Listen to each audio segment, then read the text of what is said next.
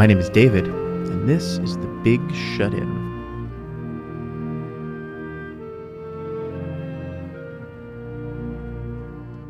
It is Sunday, November 15th, 2020, day 246 since my family and I began social distancing. And in the space since I last spoke with you all, quite a lot of things have happened. One very strange Halloween. And an election. Perhaps you heard about it. An election that now it's clear was won handily by one Mr. Joseph R. Biden Jr. Despite what a shocking number of people around the country seem to think.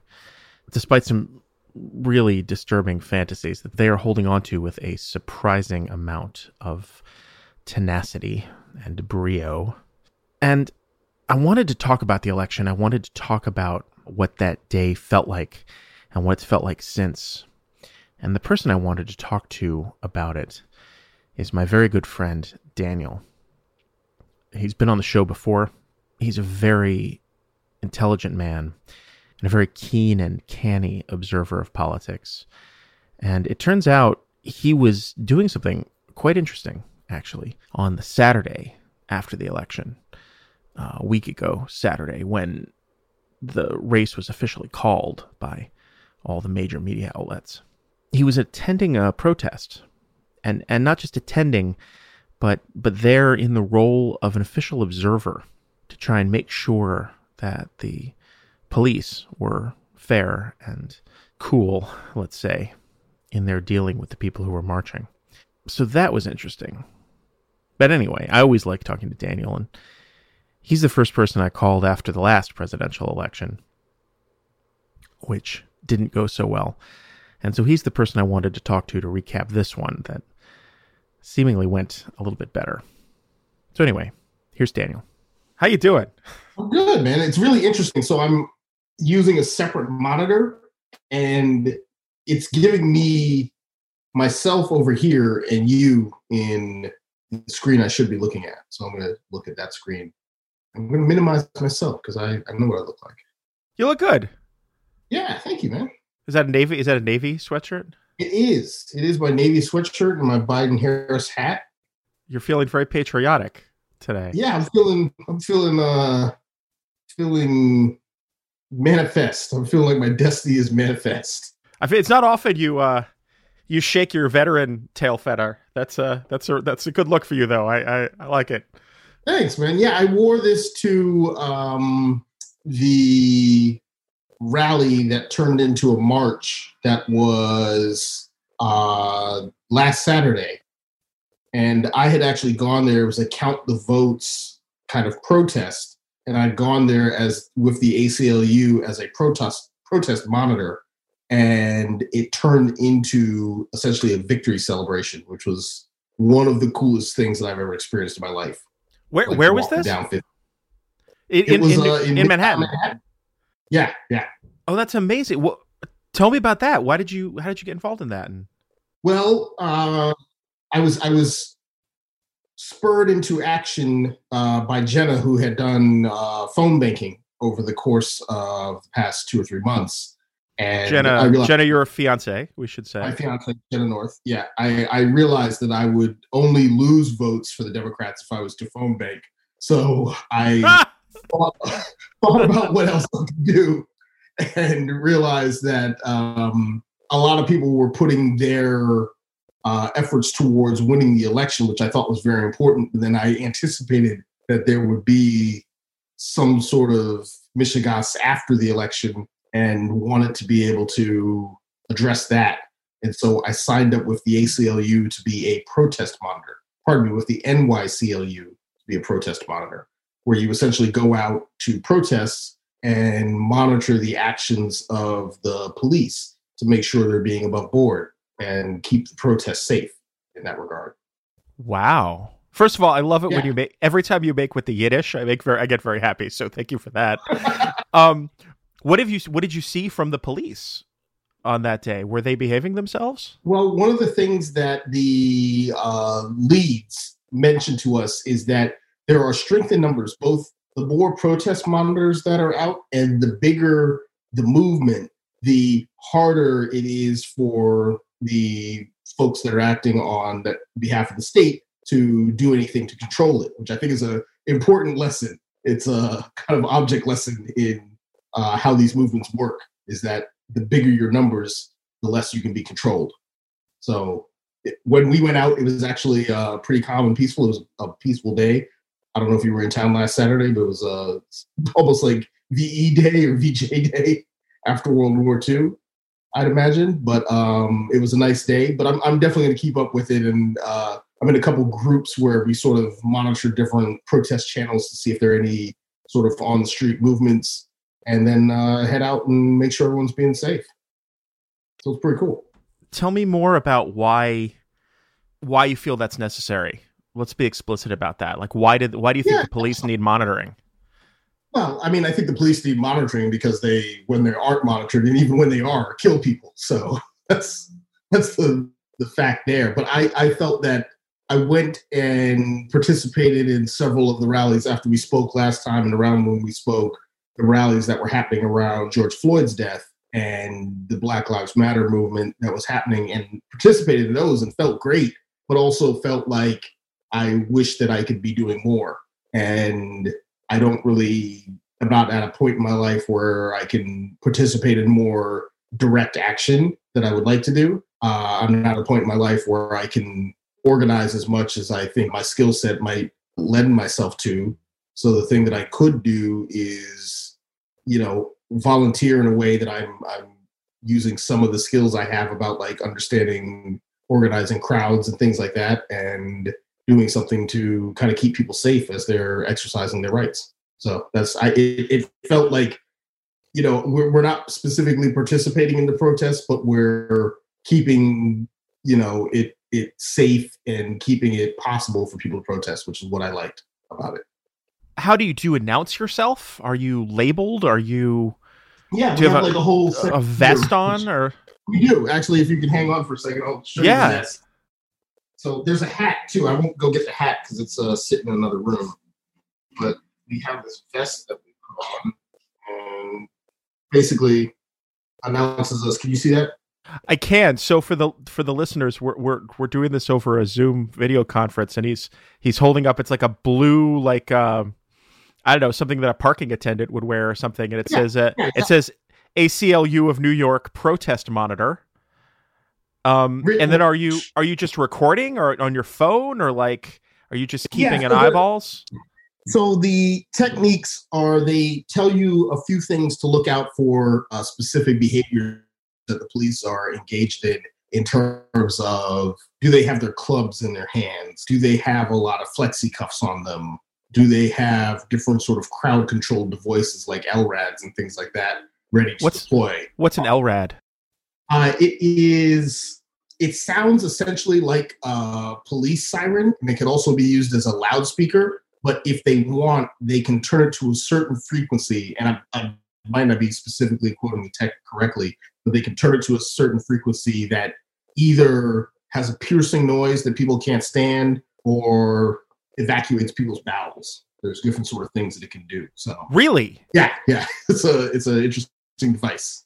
They have a supersonic poop ray. Yeah, exactly. The New York City Police Department has and is willing to deploy a supersonic make you poop ray.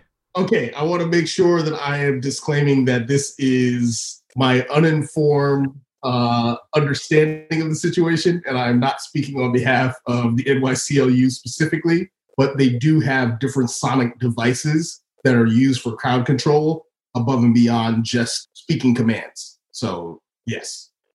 I need to go process that information for a couple of years. So walk me through the day. So you go to this protest, and then sort of how does it unfold, and how does the news spread? Like what's going on? Yeah, I think in terms of context setting, so starting with, I wanted to get more involved. I've been a member of the ACLU actually since 2016 after the last election. And so I'm sure if you're a member of any of those sort of groups, you get frequent emails with opportunities to do anything from donate money to donate time. this was under the category of donate time, heard about it, looked into it. I looked at this, and being a poll monitor, decided I applied for both, but I think they were full of poll monitors.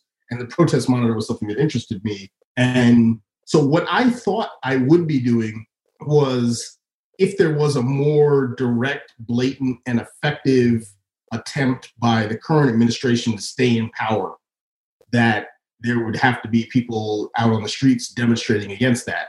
And my thought was, I wanted to go and participate in helping to keep those people safe. Up until, I guess Friday of last week, that was kind of the situation we were in. And so I had volunteered to go out on this certain rally on Saturday. And what happened on the way to getting ready and heading out the door at about 11:30 on Saturday, the news came through that Pennsylvania had actually flipped and gone for Biden.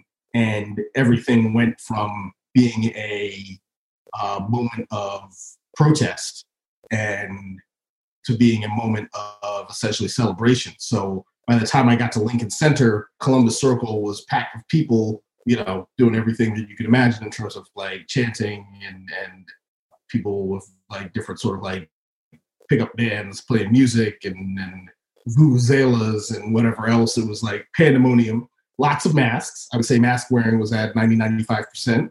I still got a test last Friday, and a couple days ago, this last Friday, and tested negative, which was great. But so we marshaled up. It was largely put together by SEIU, 32BJ, a couple other unions. I think United Federation of Teachers was out there, and they were the marshals. So they're the ones who are actually organizing the march itself. And so, of course, people come to us and ask us any sort of questions. We direct them towards the marshals. What we're doing is not actually participating in the march. We kind of walk alongside on the sidewalk, making sure that we're following all of the sort of letter of the law and just monitor the situation to see if the police are intervening with the people's right to protest in any sort of physical way, which they weren't, which was great. That's amazing. How do you feel? How are you feeling about the election?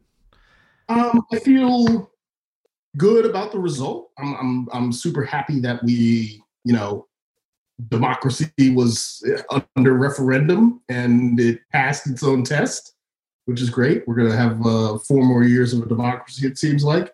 But I'm also thinking that there's a lot more work to do.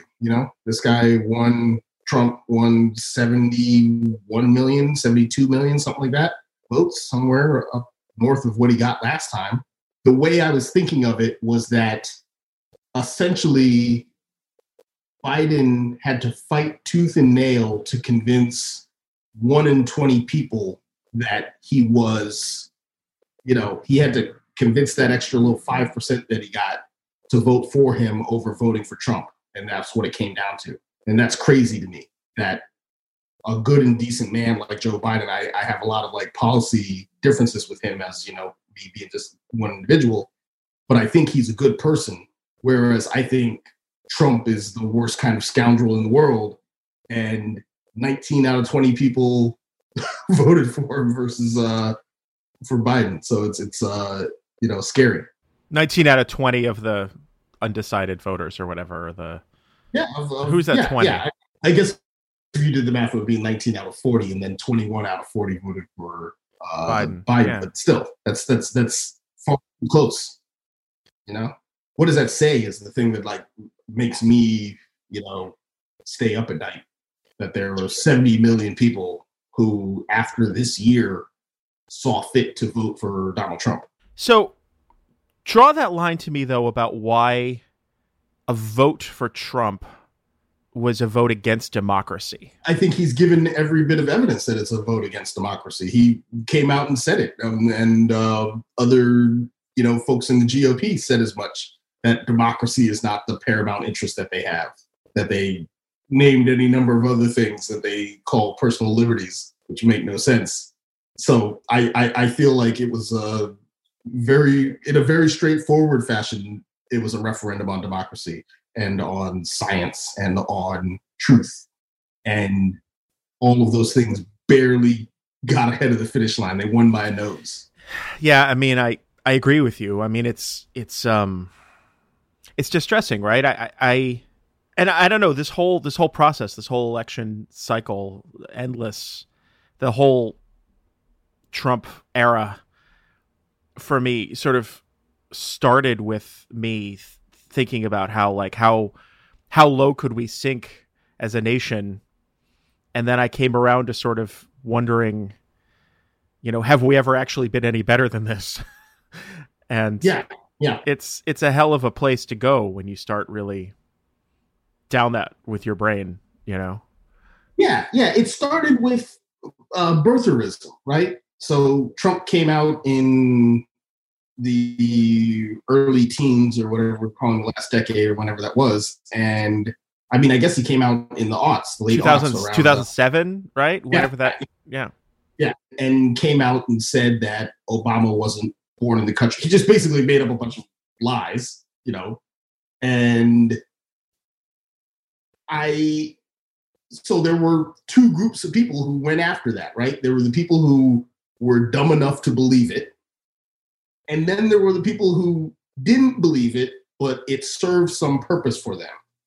And those two groups of people there were enough of them that he won the presidency and cast us into this, dystopian hellscape that we see ourselves in, of boarded up stores and shutting down restaurants and 250,000 people dead and the NFL stadiums empty of fans and games played to laugh tracks.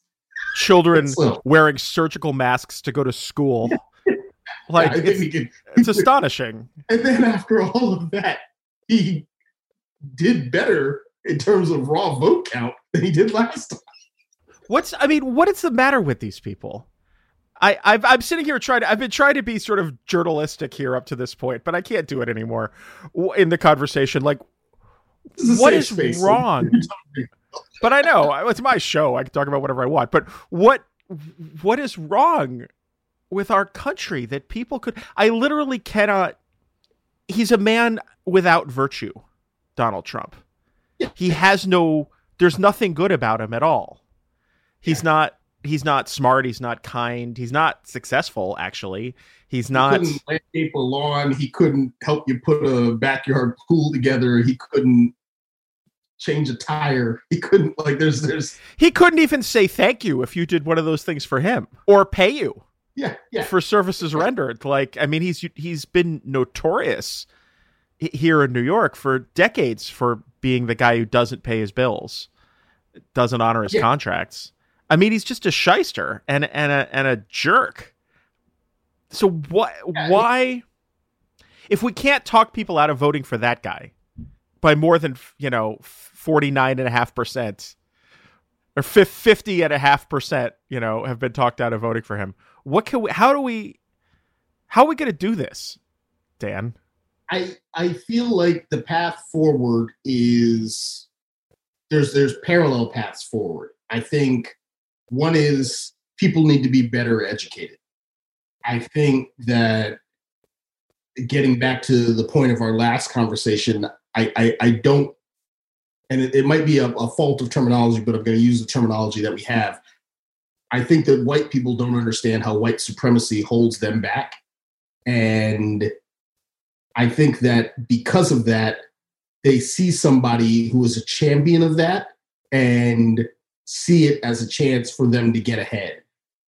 Now, in addition to that sort of tract of needing to educate people, I think people need to have a greater path for hope, because what the Republican Party sells in a large way is the idea that it is survival of the fittest, that there isn't enough to go around, so you have to scrape and scramble for it.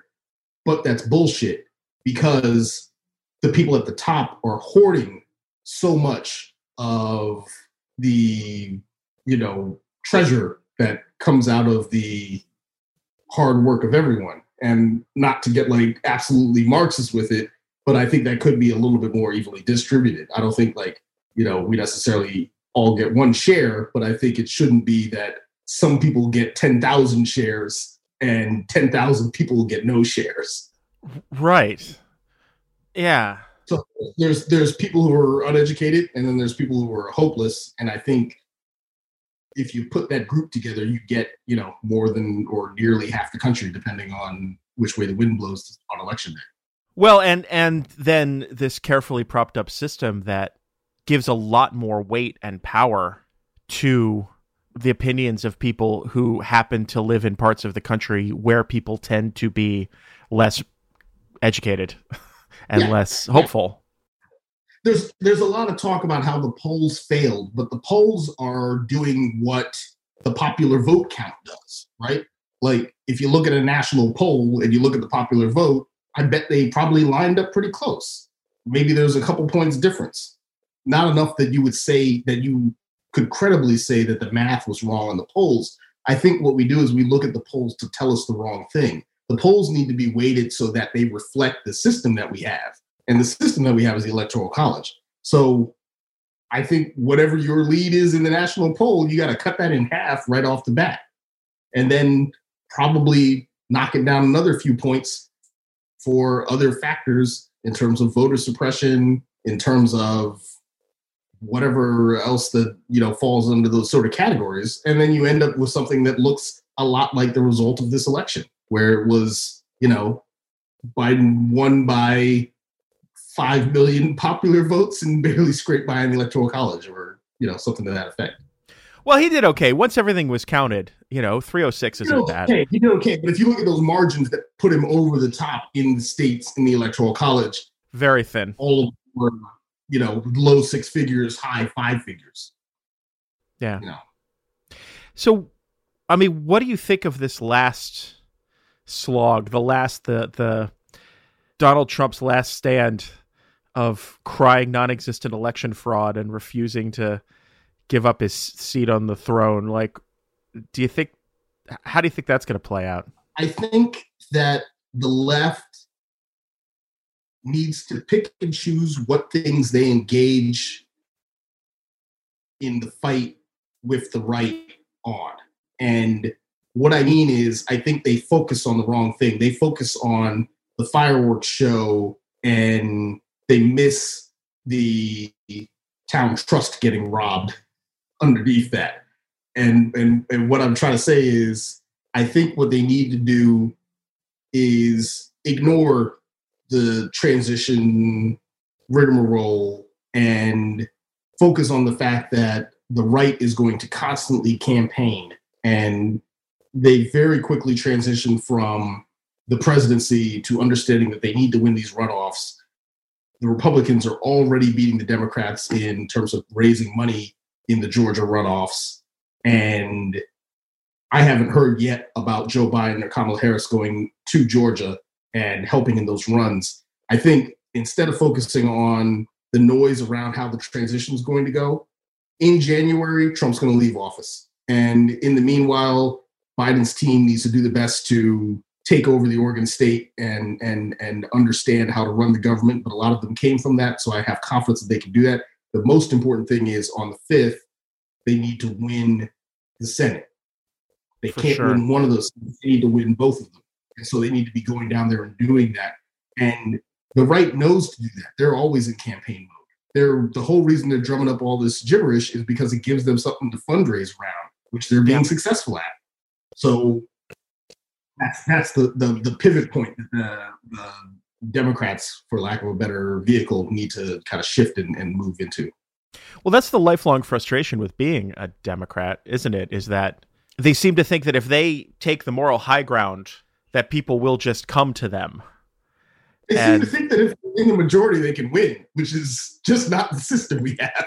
So, well, right, but I mean, beyond that, like, they need to be.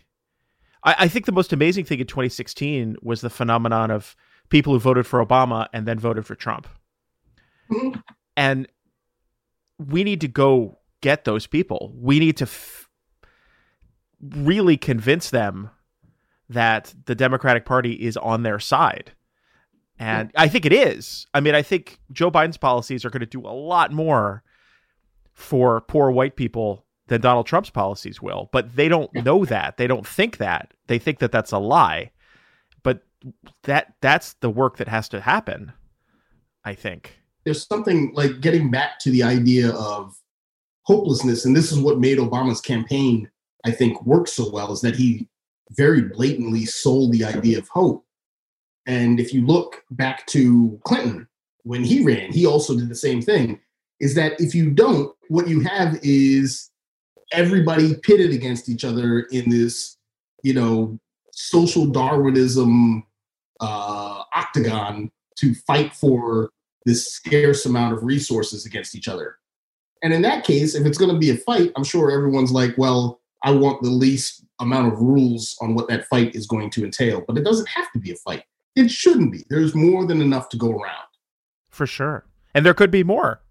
We could be more prosperous than we are. Yeah, exactly. And I think that, like, if you made it so that the people at the lowest end of the spectrum had some hope and a real chance of getting ahead, not feeling like they were pitted against each other, or that there was some sort of other coming from over the border or from the bad part of town to take what they have, that they would be able to do better and excel and move forward in life. And then there'd be more opportunity for everybody all the way up the chain. I think that, the people at the top would also benefit from that. For sure. I tell you, politically, I think it's amazing, isn't it, that it's taken so many decades for the Democratic Party to realize that there are a hell of a lot of black people in Georgia. Yeah. I mean, that seemed like a shock to everyone. But it's not just that. It's that those people are deprived the right to vote in a lot of different ways, right? Like, for sure. Oh, absolutely. That's what I'm saying. But motivating, mobilizing, you can win the South by making sure that minority communities can get to the polls and know that you have their back, or feel that, at least for that afternoon. I don't know why they couldn't win Alabama and Mississippi and Louisiana the same way. There's a shit ton of black people there too. I think because the GOP secretaries of state are doing a better job of right, exactly. But the path is there. If you fight that fight and win it, the path is there, I think. I fully agree. And I think that is a constant struggle. The thing that we need to do is not look at the latest news cycle and how Trump is owning the libs. We need to look at the fact that GOP woke up on Wednesday before they even knew that they lost and fought like they lost and have more money to fight this runoff fight in Georgia. Like, they're in a better position than the Democrats are, despite the fact that the Democrats won at the top of the ticket. Well, we can fix that. I mean, there's time. There's 2 months, or a little less. But yeah, I mean, and this is my whiteness speaking. I'm just tired of all of this. I just want it to be over. People talk about my real lefty friends, are like, well, we need to be fighting that, Biden is not nearly progressive enough, and he probably isn't. And honestly, I agree with all that, but I also just kind of want to not think about politics every day. I'm tired of this election. I want to go back to the status quo of the Clinton. I know it's not right, but like the status quo of the Clinton era, I would go back to that. If I could push a button, I would be okay with that. I gotta tell you, the one of the tools that the right wing uses to win is fatigue. Whether it's fatigue because you don't think you have a chance of getting ahead, or fatigue because you feel like you've won something and you want to rest, they're not resting. They wake up on Sunday and do the same thing that they did all other days of the week.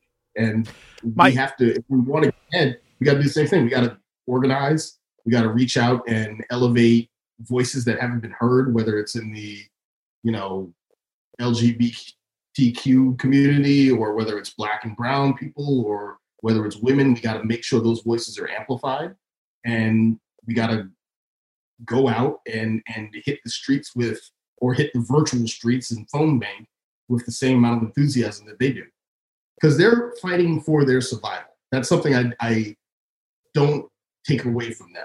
They have the Proud Boys out in the street because those people think that their way of life is going to end.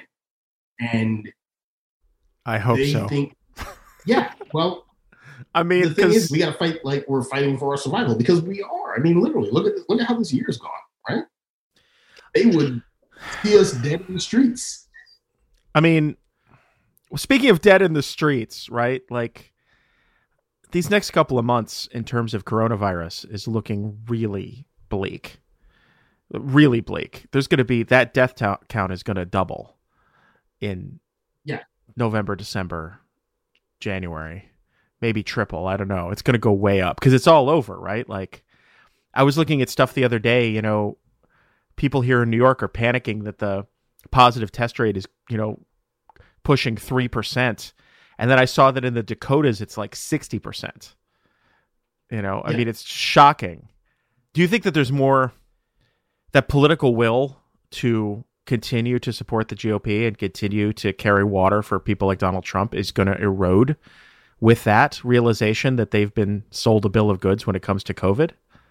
No, I think that they've already shown that they are completely lacking in any, even not just acumen, but like base desire to fight this pandemic, and still won, like we said, 70 million votes. And I think that now they're going to step away from this fight in any regard at all for the next couple months. So, you know, we got to fend for ourselves through the winter. And it's going to be a hard, rough winter because of that. Like, I don't think that there's going to be anything that's going to happen at the top that's going to mitigate what's going to be happening on the ground this winter. Oh, I agree with that. I agree with that because Trump's not going to do it and Biden's not going to be in office yet. But I was just thinking politically, and it's gross to think politically when it comes to people dying, but I'm thinking about the runoff in Georgia, and I'm thinking about the midterms 2 years from now. Do you think that the real disaster that's going to happen over the holidays when it comes to COVID is going to change any hearts and minds? I fear not. I think people are, at this point at least, you know, when we were in the worst part of what we thought was the worst part of the Trump administration a couple of years ago, everyone was like, you know what will end up happening is there will be some great disaster and everyone will see the light. Well, we got the great disaster now, and it's going to get worse. But I think now we're the boiling frog, and we're nearly at a rolling boil. So I don't know that there's anything that could happen short of this thing hitting some sort of, you know, power of 10 worse, in which like things get overwhelmed and apart in a way that we don't want to ever see, that would actually really switch people's heads against these folks that have been in power for the past few years. Like, if it turns into the bubonic plague, then maybe. I mean, it's pretty far from that, but it's not that far. I mean, if we're talking about 500,000 dead people, you know, I mean, that's a lot. That's a lot of people. It's a lot of bodies.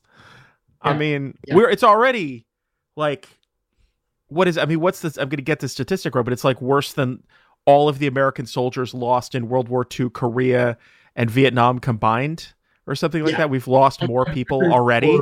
Every war since World War II, I think, is the... Oh, so not counting World War II, but Korea, Vietnam, Afghanistan, Iraq. But who knows? I think by, you know, Valentine's Day, we might have passed that mark at the rate that we're going.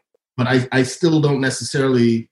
I mean, he outperformed himself in the places where the pandemic is worst. And I can't crack that. I can't decipher what the implication there is. Except that I think those people are in need of more facts and in need of more hope. I think he thrives on people being hopeless and people being tired and people being dumb. Well, that's going to win them over. But that's the problem, right? This is the problem, right? It's like, you know, you talk to somebody and they're like, well, you think you're smarter than we are. And I'm like, you voted for Donald Trump to be president. Yes, I think that's a terrible decision. I think that was a very unintelligent thing to do. But you can't convince someone to change their mind working from the premise of I think you're an idiot. Like that's not a successful bargaining tactic. I think you're right. I think what we're going to have to do on the left, you and me are fairly left leaning, is get out of the paradigm of what we think motivates people politically and start thinking about what heals sick people. So like, you know, when people have a drug addiction, you don't shout at them about how stupid they are. That's not what cures them of their addiction. You put them into several steps of treatment. But isn't that what an intervention is? Is sitting, getting together in a room and saying, stop it. Don't do this anymore. That is yelling at but those are addiction. Those are not just focused on the mistakes that a person is making. It's telling them that they have other people around them that care for them and that there is a way out, you know? And I think that actually, I mean, you know, I'm really truly spitballing, but I think that might be a thing. Maybe that's what these people need to hear. They need to have an intervention in which they are shown a better way of living, that there's something that isn't just this fucking darkness. Because if they think there's just darkness, there will be just darkness. As a black man, aren't you tired, though, of being told that you have to be kind to people who hate you? I don't necessarily look at it like that. What I think is I need to hold the door open for people who look like me who don't have a chance to hold the door open. And if that means that I have to go through some shit to keep the door open, then that's what I have to do. And if that shit is, you know, having to stand next to somebody who doesn't like me so that somebody else can get themselves together and in a position that they can get through that door, then I want to be able to do that. So I would be remiss if I did not spend a moment on the fact that you are in a small and now very illustrious club of people who share the exact ethnic heritage of one Vice President-elect Kamala Harris. Yeah, that's crazy, isn't it? Is it like her people from like the same village as your mother or something, or like the one next door or something? Yeah. So she is from, her mother is from Tamil Nadu, which is the state on the southeastern coast of India. And her mother's family, I think, lived in a city that used to be called Madras and is now called Chennai, which is the same place where my mother's family lived for some period of time before my mother came here.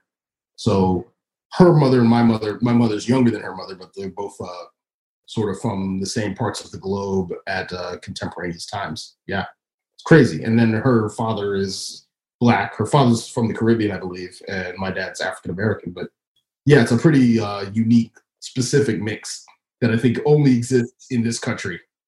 Maybe in some format in the UK.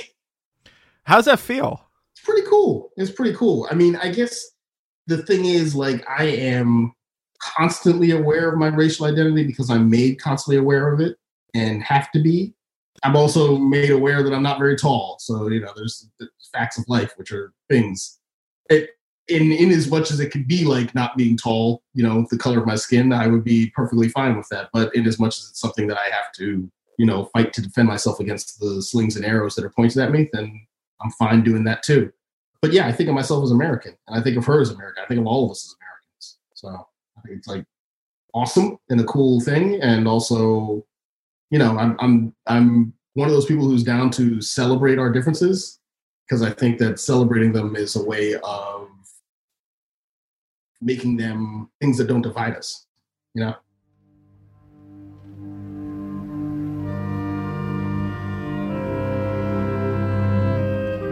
My name's David Hoffman, and this is The Big Shut-In. I produce this show, post-production by Garrett Tiedemann. It's a production of Race Car Radio. If you're enjoying this series, I'll also steer you to our new sister series, COVID University New York. In it, the very talented Shar Adams takes a comprehensive look at life under COVID, by using the City University of New York, CUNY, as a microcosm. You can find it at racecarradio.com and wherever you get podcasts. If you have feedback for me or a story that you think might be a good fit for this show, please do reach out at thebigShutin@racecarradio.com.